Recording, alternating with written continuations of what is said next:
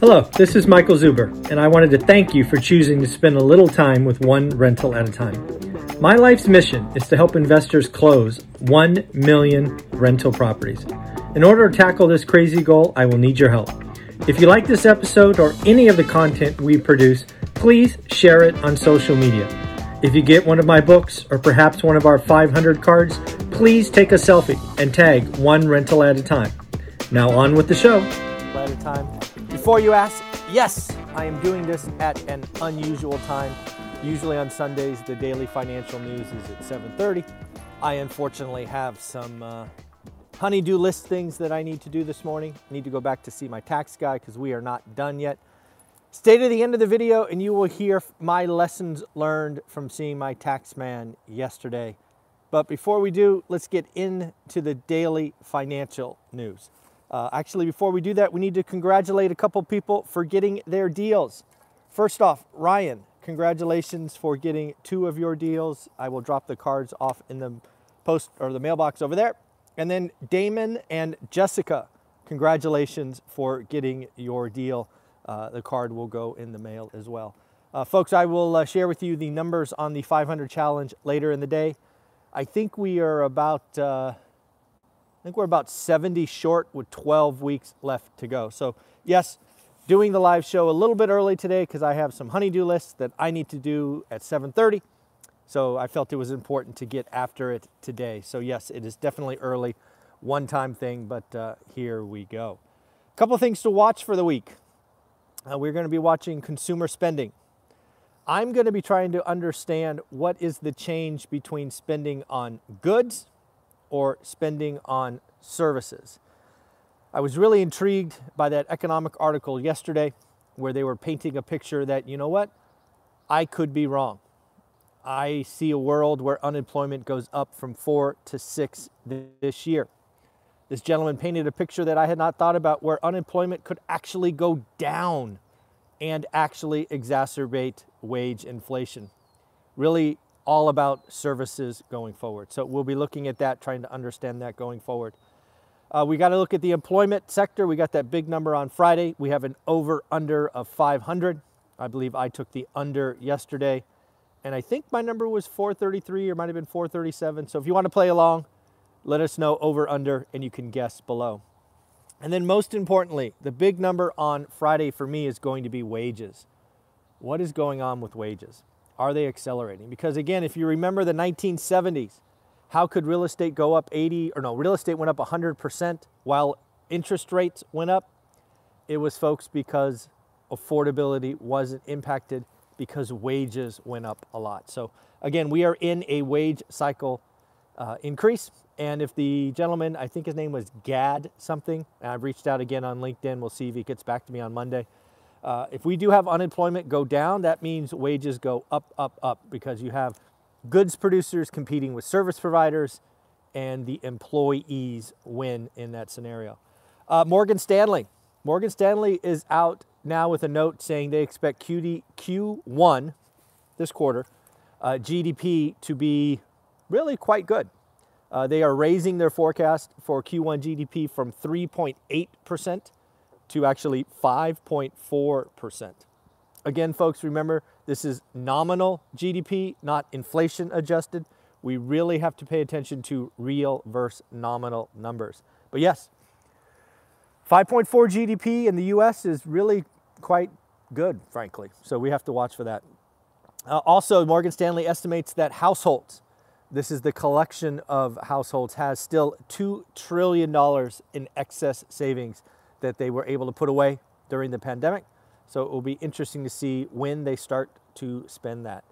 Looks like Russia is going to be kicked out of SWIFT, which is essentially how banks transfer money. By being kicked out of this, it will be much harder for basically Russia to settle accounts. It will be much harder for them to get foreign currency. Most importantly for me, I think this could trigger a bank run.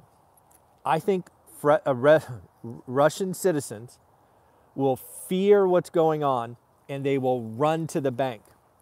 Think about it. If you're scared, what do? You try to go get your cash or your ruble. I believe as soon as Monday morning, if it hasn't happened already, Russian citizens are going to be lining up at their bank trying to extract money.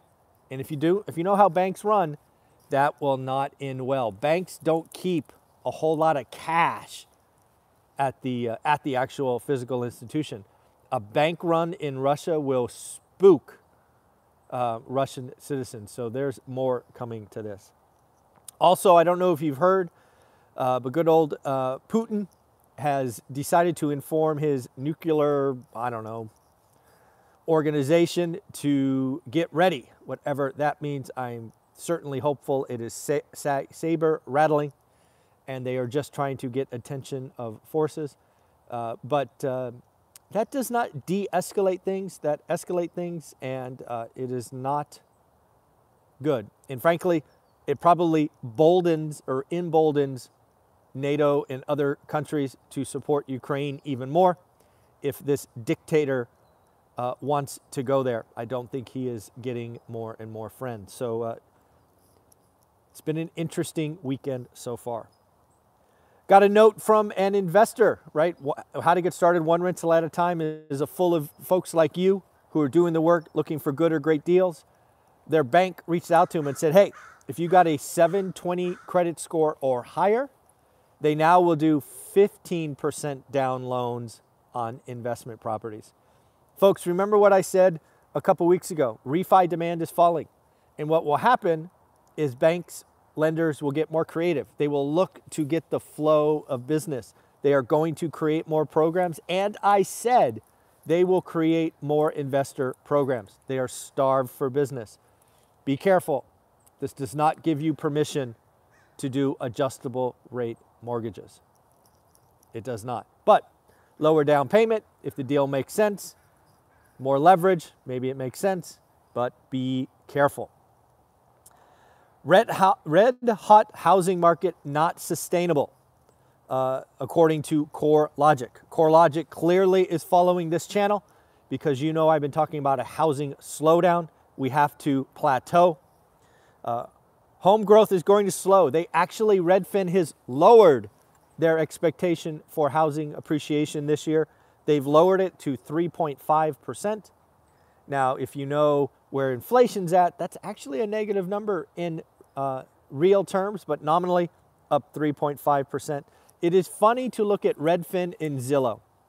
First and foremost, what are these companies looking at? Zillow came out with an article later in the same day saying that CoreLogic was wrong, and Zillow is saying that they expect appreciation to be 17.3%.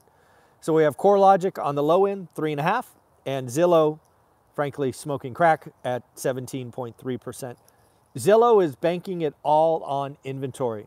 Zillow in their article said we are 42% below inventory levels of 2019 or pre-pandemic. So again, is there an inventory problem? Is there a demand problem? I think I will have those discussions later today with some of my experts.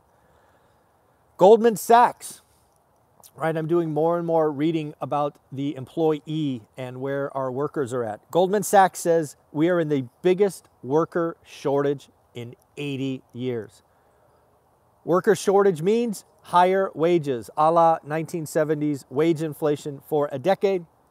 And that means people can spend more because we live in a payment-based society. They estimate that there are 4.6 million more jobs than people to take them.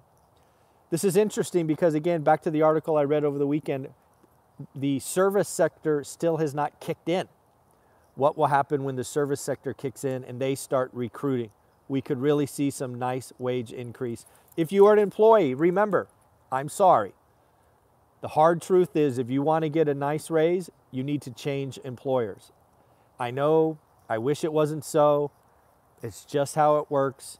If you want to get a 10, 15, 20% bump, you need to change employers. Another thing, looks like payrolls. I'm doing some math. If you watch this channel, you know we did some math together where if the average household had a $1.70 increase in hourly wages, they could afford higher prices and higher interest rate because it is payments, not price. Looks like payrolls grew $1.70 an hour from January to January 2021 to 2022, and they are estimated to rise another 5 to 7% in 2022. But remember, real versus nominal. A nominal increase in wage of $1.70 in an inflationary environment of 7% means you're losing. The actual real wage growth has been negative 20 cents. You are making 20 cents less an hour if you just get a 5% wage increase. It's not fair, it's not good, but it's real. At least you understand. If you are not getting a 7% wage increase or better, you are falling behind. It is the hard truth. Pending home sales. I don't think I talked about this yesterday. I missed it. Actually fell for the third month in a row, but it is all inventory related. Inventory is down. First off, pending home sales down 9.5%. Again, inventory levels down over 40% year on year. Hard to keep sales up when inventory is almost half. Pretty crazy. Couple things to round it out. Fortune put out an article about the top 5. Actually, it was a top 10, but I only took the top 5. Most overvalued real estate markets. Overvalued, it's an opinion, but basically looking at local wages and prices. We will go 5 to 1. Number 5, Atlanta at 52% overvalued. Las Vegas, Brian Lebo, buddy, this is your market. Las Vegas, 54% overvalued. Ogden, Utah, I think that's how you say that. Probably not. But anyways, Ogden, Utah, 59% overvalued. Austin, Texas, boy, we've talked to Austin a couple times, 62% overvalued. And the winner of all winners, Boise, Idaho at 76% overvalued. You know, we've talked about Boise on this channel being the #1 market. We talked to Dion, who took the time to go to Boise and talk to real estate agents. Listings in Boise are up 45%.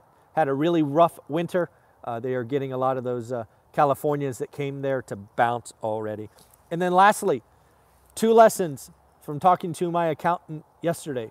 1, it came to me after sitting in the chair for 8 hours that the experts that I bring you every week, our estimated net worth is over $100 million.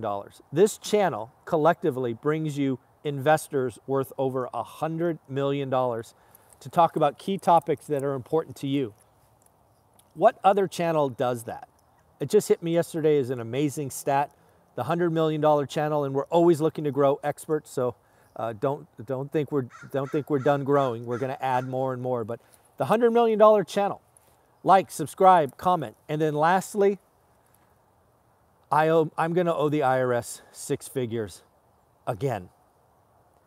I told you yesterday or the day before that I shouldn't have sold any of my flips last year. I should have kept them all. They were great. They were great deals. I should have just added them to the inventory. Now I am more convinced than ever. I could have done cost segregation and bonus depreciation. I didn't need the flip profits, which I appreciate is a lucky position to be in. But because of those flips and the profit I made, not having enough depreciation, I have to write a check. We're not done yet. We're not done, but it's looking very, very likely that I have to write another 6-figure check to the IRS.